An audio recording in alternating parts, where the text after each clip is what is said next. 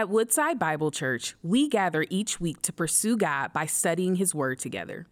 Through our series Divided, Seeking Unity in a Fractured World, we're coming face to face with the division that seems to define the culture of our nation, our communities, and even our churches. Join us as we turn to 1 Corinthians to discover the unifying power of a people who follow Christ. Open your Bibles to 1 Corinthians. That's where we're going to be. 1 Corinthians chapter 1 as we continue our series, Divided. And I want to ask the question, how many of you guys are fast food lovers? Anybody love fast food in here? Be proud. Raise your hand, right? But man, when you think about fast food, and they put a commercial up on the TV, right?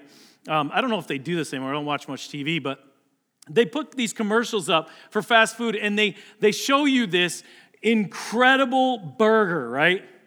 2 patties, all beef, cheese on top, the pickle, the lettuce, the onion. The bun looks perfect. It's flame grilled as they flip it over, and the flame goes shh, right? Anybody tracking with me? This is what we see on TV, right? We see on a commercial or on a display or on a picture, right? Or you see Taco Bell, they advertise these big stuffed tacos that are beautiful, and it's like, that's what I'm going to get. And it makes you think, man, I want to go get that. I'm going up the road, hitting up the McDonald's or Burger King or Wendy's or wherever, and I got to have one of those because it looks incredible. So you get up there, you get in the line, you're all excited, right? And then you order this double quarter pounder, let's say, with cheese, right? Because that's my go-to. But you order this. And when you get up to the window, they hand you this bag, and they're like, oh, here's your order. And it looks, maybe like they might have run it over. Maybe. It's like, okay, we can work with this. So we open it up, we look at it, and you open that box, and you're like, oh, okay, Like the patties are sliding off the bun. The bun is kind of like mashed down, right? And then you open the bun, and you're like, oh, like, is it grade A beef? Is it? I mean, anybody want to tell me? I mean, it looks like it may have been cut from the loin of a goat and then ground up, right? So you're literally like looking at this and you're going, oh, this is not what they showed me on the commercial, right? It's just not. And you still eat it, obviously. You have to, right? You have to. Or you get the chicken nuggets, and this is the great thing. They make these chicken nuggets, they like dump them on the commercial, and they fall, and it's like, wow, those look delicious. Then you get there. And do you realize they're like poured from a bag of pink fluid? That's how they make those chicken nuggets. I did the research. Somebody told me. But it's not what it appears, right? It's not what they make it out to appear to you on a commercial or on a picture. And as we look at our text today, we'll see something similar to this. Paul wants the Corinthian believers to know that what the world is portraying as wisdom and power is what God reveals to be foolishness. What the world portrays to be wisdom, or as wisdom and power, is what God reveals to be foolishness. Well, it may seem like the way of the world is sensible and wise, right? Sometimes when we look at the world, it may be sensible and wise, but God says it's nothing but madness and folly. We're in the last part of our series where we're taking a look at the first chapter of 1 Corinthians, Paul's letter to the Corinthian church, and we've called the series Divided, Seeking Unity in a Fractured World. How many of you guys know that our world is fractured? It is, right? Everywhere we look, anywhere we go, we can see that the world is fractured. Whether it's in politics, whether it's in the church, we're divided, or whether it's in relationships, we're divided, or whether it's in, you name it, we can be divided. I could have a conversation with you about sports, and I guarantee you in maybe 10 minutes we would be divided. But we see this all over the place. In our world, we understand it's not breaking news that we live in a fractured world. So that's why we can't look to the world for wisdom. We can't look to our world, the people around us in the world, for wisdom. Instead, we need to we need God to speak into our world, right?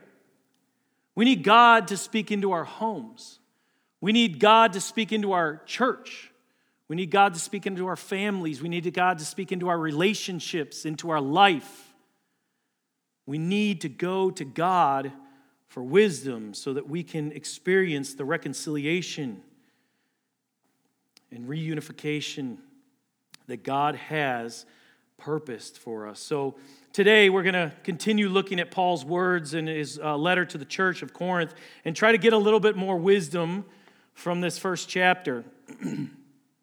As we move on from last week's text, last week we looked at, even in the last verse, verse 17, how Paul was writing. He said, man, I'm glad that I didn't baptize any of you so that you cannot say, hey, I was baptized by Paul.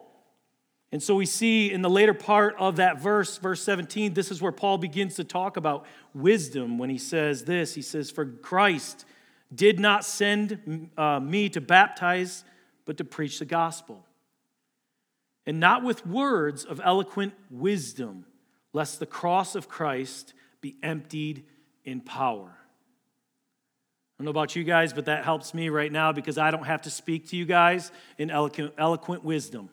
That just takes a big burden off me, right? But before I jump into verse 18-25, we need to see how Paul introduces the upside-down wisdom and power of the cross. We need to see how he literally looks at this upside-down view of the cross. It doesn't come with words of eloquent wisdom, he says. And it doesn't come with the kind of power that you would expect the cross to come with. What is normally seen as wisdom and power in this world is not consistent with what we see here, with what we consider wise and powerful in the kingdom of heaven. It completely flips it, right? It's completely flipped the way God's kingdom, the unlikely, the weak, the rejected, are the types of individuals that the Father tends to use. He tends to use those that are weak, that are rejected, and these type of individuals he uses. So since there are so many voices claiming to have wisdom in our world, and since we all easily get deceived, I want to ask you guys a question this morning. Where do you find wisdom? When you think about that question, where do you actually go for wisdom? Where do you look for wisdom? Where do you seek wisdom? Where do you find wisdom in your life? I'm not talking about like a Jeopardy's fact, going on Jeopardy type wisdom where you know the facts. I'm talking about wisdom. Wisdom about love, wisdom about truth, wisdom about relationships, wisdom about purpose, about identity, about the most significant matters of the human experience. And so the question is, are you finding wisdom in the right things? Where do you go? Do you go to the next self-help book, or do you follow this preacher because you think he's wise and I'm going to go ahead and listen to every one of his sermons and hopefully you can get good information from that? Do you watch the news to find wisdom? There you go. You call your mom, right? Why not? But where do you seek wisdom, true wisdom about life and about things that matter? Where do you look for wisdom? And the story of the gospel shows us that true knowledge is found in a very unlikely place.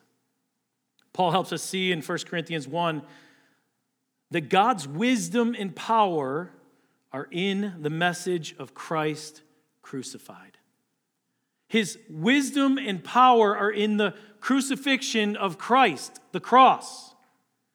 As we look into verses 18 through 25, we respond to God's word in two ways. And our 2 points today are inversions of one another. So you think about an inversion, right? These tables that you lock your feet in and then you lean back and they just flip you upside down. They freak me out, right? But that's what we're going to look at is these 2 points. They're inversions of each other. And the first one, the Apostle Paul, he calls us to confess our wise foolishness of the world. He calls us to confess our wise foolishness of the world. Read with me in verse 18. For the word of the cross is folly or foolishness to those who are perishing. But to us who are being saved, it is the power of God. For it is written, I will destroy the wisdom of the wise, and the discernment of the discerning I will thwart. Where is the one who is wise? Where is the debater of this age? Has not God made foolish the wisdom of the world? When we look at this passage, having set a contrast between worldly wisdom and the cross, Paul moves to several arguments pertaining to this line of thinking throughout this section of his letter. Paul is pointing out that the cross is not something that we can add human wisdom to. You understand what I'm saying? The cross is not something that we can take our human wisdom and add it to the cross. We can't take like a steak and add salt and pepper to it to make it more savory. It's not like a coloring sheet that we can say, oh, here's the cross. I'm going to take this coloring sheet and I'm going to color in shades of color to make it more appealing or make it better.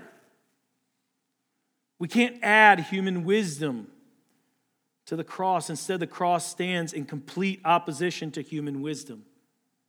And we're going to look at that.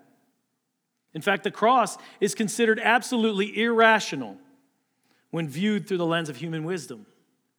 It's completely looked at as irrational.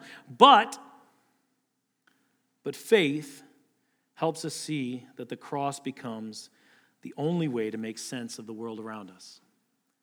We have to look at our faith, the faith that we have to make sense of the world around us, the way of God's love, the way of redemption, the way of God's wisdom, and the manifestation of His power. We have to look to God. As we talk about wisdom, I want to share with you a definition about godly biblical wisdom. It's this. Godly biblical wisdom is the proficient application of biblical principles to one's life, resulting from a Godward heart orientation. It's the proficient application of biblical principles to one's life, resulting from a Godward heart orientation. This wasn't the kind of wisdom that the culture of Corinth embraced. It wasn't the kind of wisdom that they were actually looking at. When they thought of wisdom, they were mostly concerned with gaining intellectual knowledge. They wanted to use it to be leveraged, to build up their own influence and power. For them, wisdom was an instrument for self-centered advancement. Of course, if you look at any church that's in this culture, naturally, these churches would be tempted to kind of embrace this type of thinking, right?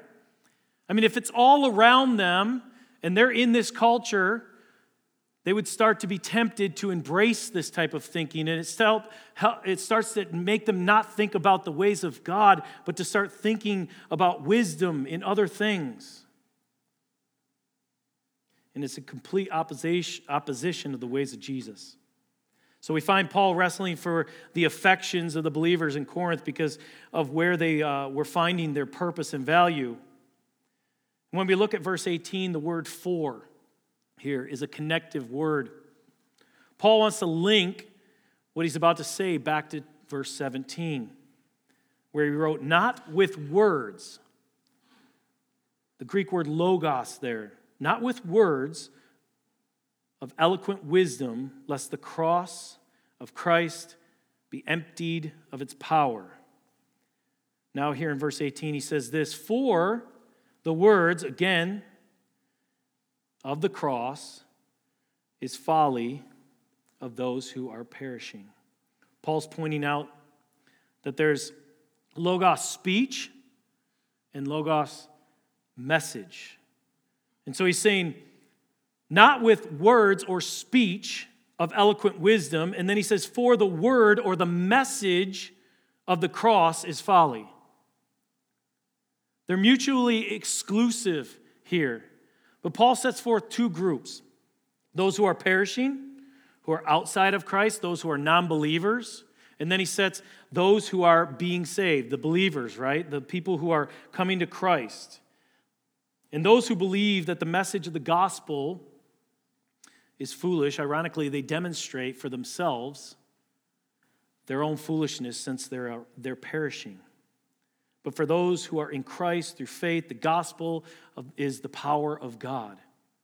And he says the same thing in the church to the church of Rome. He says in Romans 1:16, "For I am not ashamed of the gospel, for it is the power of God for salvation to everyone who believes, to the Jews first, and then also to the Gentiles or the Greeks."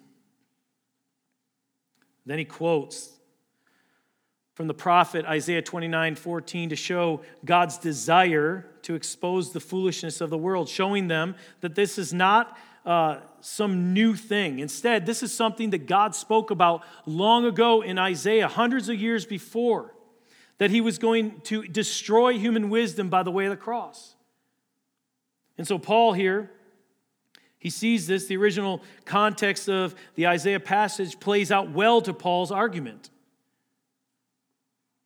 Paul clearly sees the Isaiah passage as having been fulfilled in the cross. And so in verse 20, Paul continues the thought by offering rhetorical questions. His point is that their intellectual capacities are ultimately nothing more than foolishness if they miss what it is to know God. If we miss what it is to know God, it is foolish, right? Imagine for a minute, right? If you were able to decide how the Messiah came. What would that look like for you? Like if you were to say, hey, God says, hey, so-and-so, how do you want the Messiah to come and save the world? What would that look like for you? For me, I look at it and I'm like, man, the way I think about it is this. Here's God coming across this field in battle, right?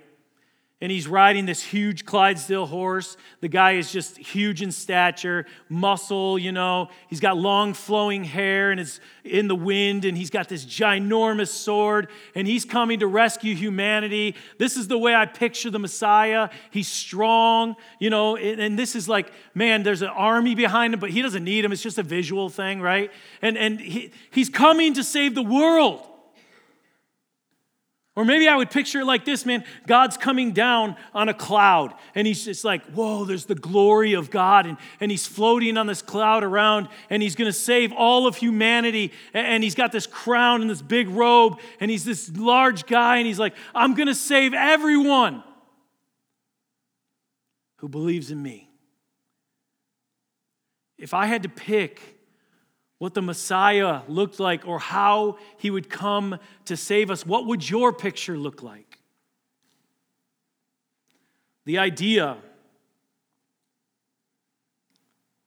that the Messiah would come as a baby, lowly in a manger, in a dirty stall, in a barn. He came as a baby, was laid in a manger. He lived a common life. He discipled a small amount of people. And then to die as a criminal on the cross. This type of thinking seems foolish, doesn't it?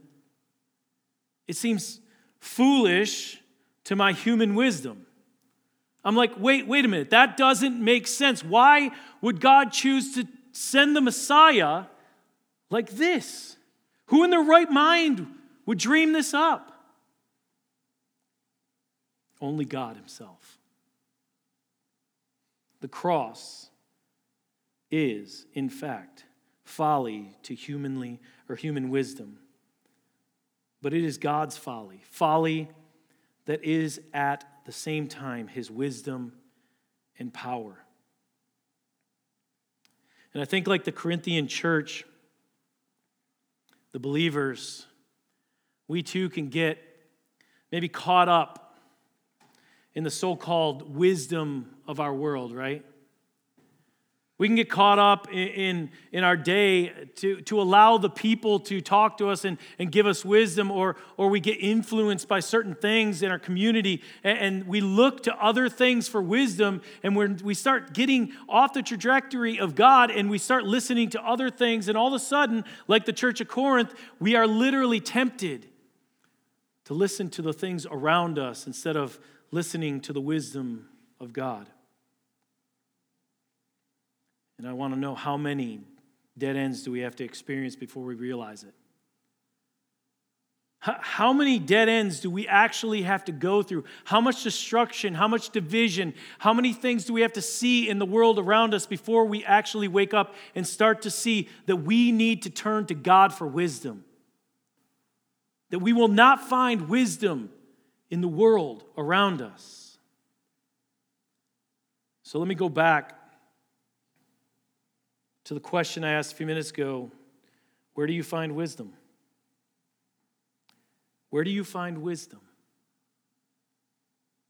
Where have you adopted the wisdom of the current culture into your life? Where do you need to let that go? So many times I think we buy into the narrative that division is the norm, right? Because we see it all around us, that being divided in every relationship is eventually going to come, that's okay. And we buy into that narrative. We buy into the narrative that depravity is nothing to avoid. Immorality is okay.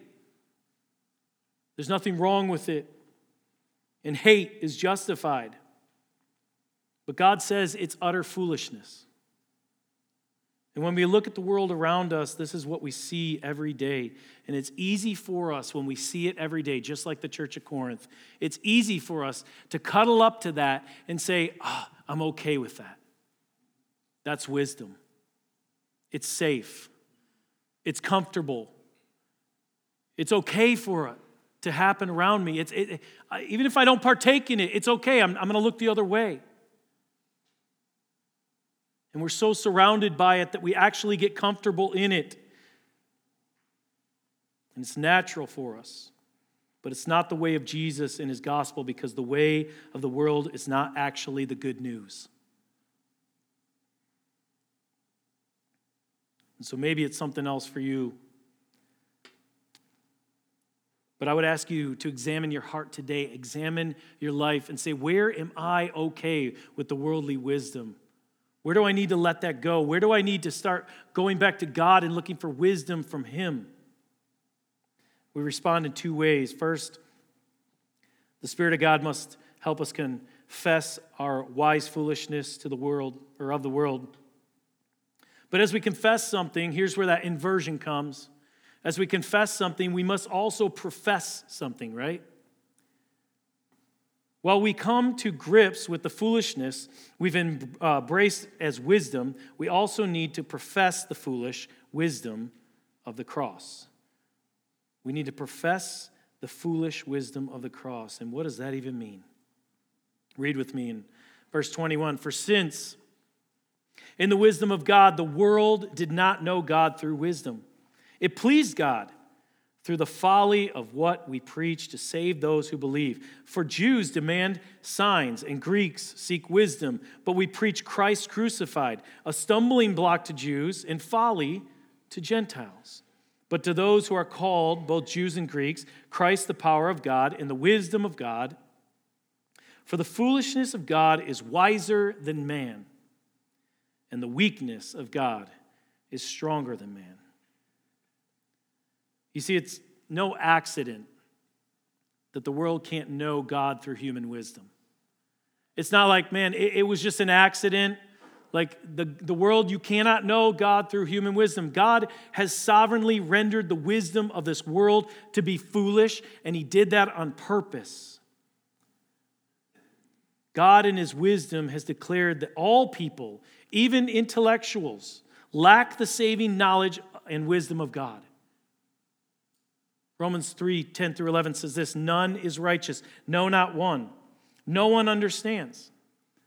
I hate to cut it to you, but not one of us in this room is righteous. No one. And because everyone without exception stands in need of a Savior, stands in need of salvation, it says this: it pleased God through the folly of what he preached to save those who believe. It pleased him. Why? Because he's the only way. No one can boast in themselves. There's nothing that you can do. You can't get wiser. You can't do works. You can't do anything to get to the Savior besides through the cross. It's the only way. And Paul's saying here that salvation comes through believing what has been proclaimed, even if it seems foolish according to human wisdom. The foolish message that has been preached is that salvation comes through Christ crucified. And what Paul does here is he divides the perishing from verse 18 into two classes: Jews and Greeks or Gentiles. And some believe he does this because they reflect the two basic ways that humanity, in its right mind, I guess, through wisdom, is religious. He says the Jews demand signs and the Greeks seek wisdom. And why does he say that? The common Jewish messianic expectation was that God would act powerfully on their behalf as he had basically done in his past. That he would do these big, powerful things as they asked, and he would do them when they asked because it would show his power. It would validate him. So they repeatedly asked, all the way we see it through Matthew, Mark, Luke, John. They desperately wanted him to authenticate himself in order to validate his message. And why is that wrong? I mean, honestly, can you blame them? They literally have seen God do powerful things all throughout, and they've seen him do amazing signs as they've asked. But why is it wrong here? They knew God had acted powerfully in the past, but their deception was that they believed that they had God's ways all figured out. They had believed that they had God all figured out, and they were like, man, we figured this out. God's going to do this, and he was going to repeat the exodus of Egypt with an even greater display of power and splendor to the Romans. So they had thought that they had God figured out. Anybody else have God figured out? I know I don't. And then we look at the Greeks. Greeks sought wisdom. They were passionate about every kind of learning. They loved knowledge and understanding. Is there anything wrong with that? Not in my eyes. Man, we should all want to be wiser, right?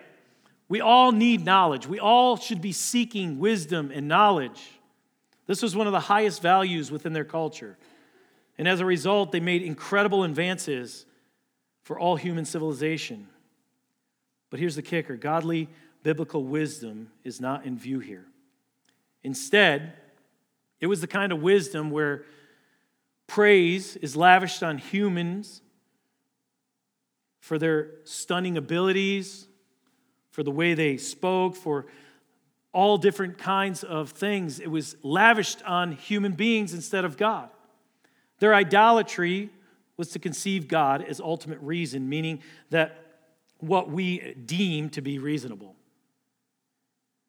And so both of them were looking at this wrong. And these two basic idolatries that are still with us today, the demand for power and the insistence on wisdom for us and from our point of view. Do we still see that today? Man, we still see that people demand power and they want wisdom. Why? For their own gain or for them to get higher up the ladder. And the cross of Christ, the wisdom of God, is foolishness and stumbling block because it doesn't make sense within the world's paradigm.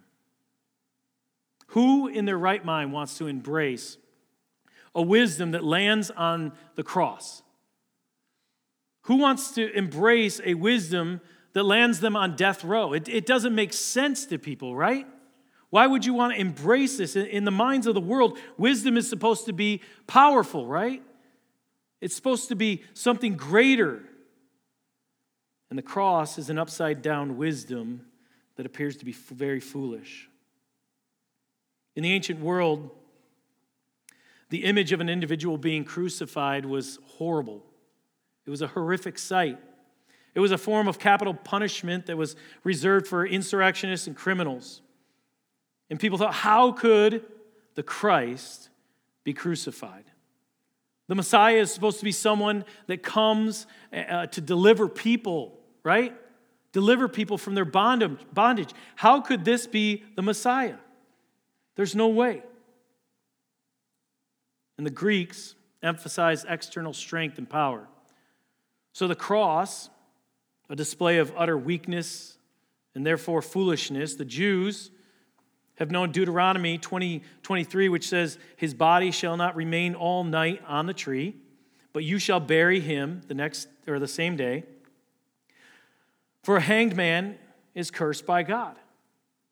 So they would have looked at that passage, which they knew, and they would have said, that doesn't make sense. He's cursed by God. Why would this be the Messiah? There's no way he can be God's anointed. And it's easy to see how they landed in the places they did. It's easily understood through the earthly wisdom or through human wisdom. And the same is true of us when we adopt the wisdom of the world. When we adopt the wisdom of the world, we land in worldly places, right? When we allow ourselves to be constantly inundated with the things of the world, when we constantly are looking to the world for wisdom, we land ourselves in worldly places, and it's foolishness. Paul says all are invited, both Jews and Greeks, Jews and Gentiles, through the preaching of Christ crucified, but only those who are called are drawn. The message of Christ crucified is the transforming power of those who are called. And what is called foolishness to the world is embraced as wisdom by those who belong to God. It's the power. What is foolish to human eyes is actually the wisdom of God. What is weak according to the human standard, the cross, is what actually unleashes the power of God. In the cross, God outsmarted his human creatures and thereby nullified their wisdom. In the same cross, God also overpowered the enemies with lavish grace and forgiveness and thereby divested them of their strength.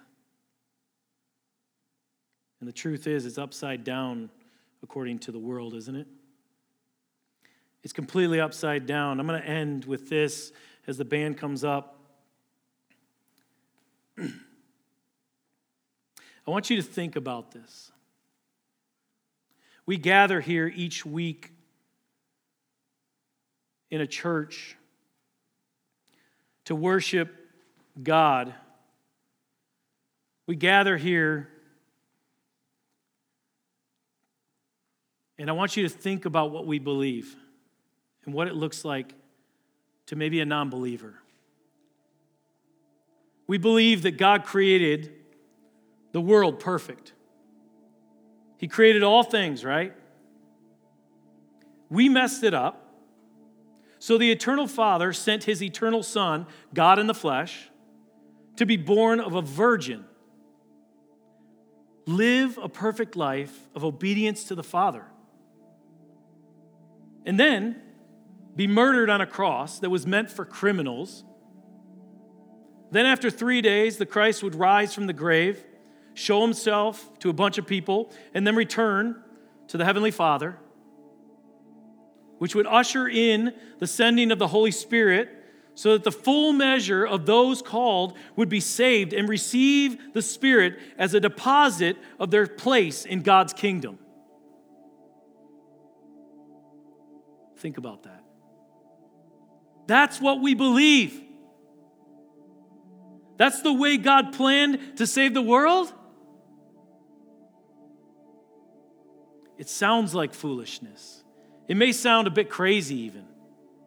But it's the wisdom and power of God.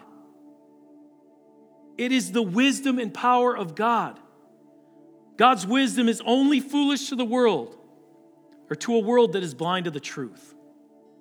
God's foolish wisdom is that we cannot reason ourselves to God. We cannot do anything better to God. We can't get wiser. We can't do works. We can't do anything on our own to get to God. It's only through the death, burial, and resurrection of Jesus Christ that we can actually put our faith and trust in Him, and we can know for a fact that we can spend eternity with Him one day. And so my question for you again is, where do you find wisdom? Where are you looking for wisdom? We find the wisdom of obedience in Jesus obeying His Father at the cross. We find the wisdom of selflessness, how He gave Himself for us at the cross. We find the wisdom of grace where we didn't deserve it at the cross. We find the wisdom of love, that He loved us so much that He was willing to die for us at the cross. We find the wisdom of humility, to die a criminal's death on the cross. We find the wisdom of self-control at the cross. We find the wisdom of forgiveness at the cross. We find the wisdom of salvation at the cross. We find God at the cross. And so my question is, where do you find wisdom? Do you know Him? Maybe you're here today and you're like, John, what you said just sounds hokey and crazy, and I don't know what you're talking about. And I would love to have a conversation with you afterwards, because I don't want you to leave today without knowing Jesus as your personal Savior and knowing what He did for you on the cross. Do you know Him? Do we follow Him? And I'll end with this. Matthew 16, 24 through 26 says this. Then Jesus told His disciples, if anyone would come after me, let him deny himself and take up his cross and follow me. For whoever would save his life will lose it, but whoever loses his life for my sake will find it. For what will it profit a man if he gains the whole world and forfeits his soul?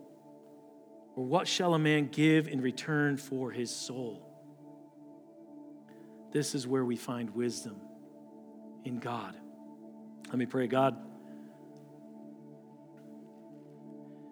we are so humbled by who you are. That you loved us so much that you sent your Son to die for us, God. And every time I think about that, God, it chokes me up.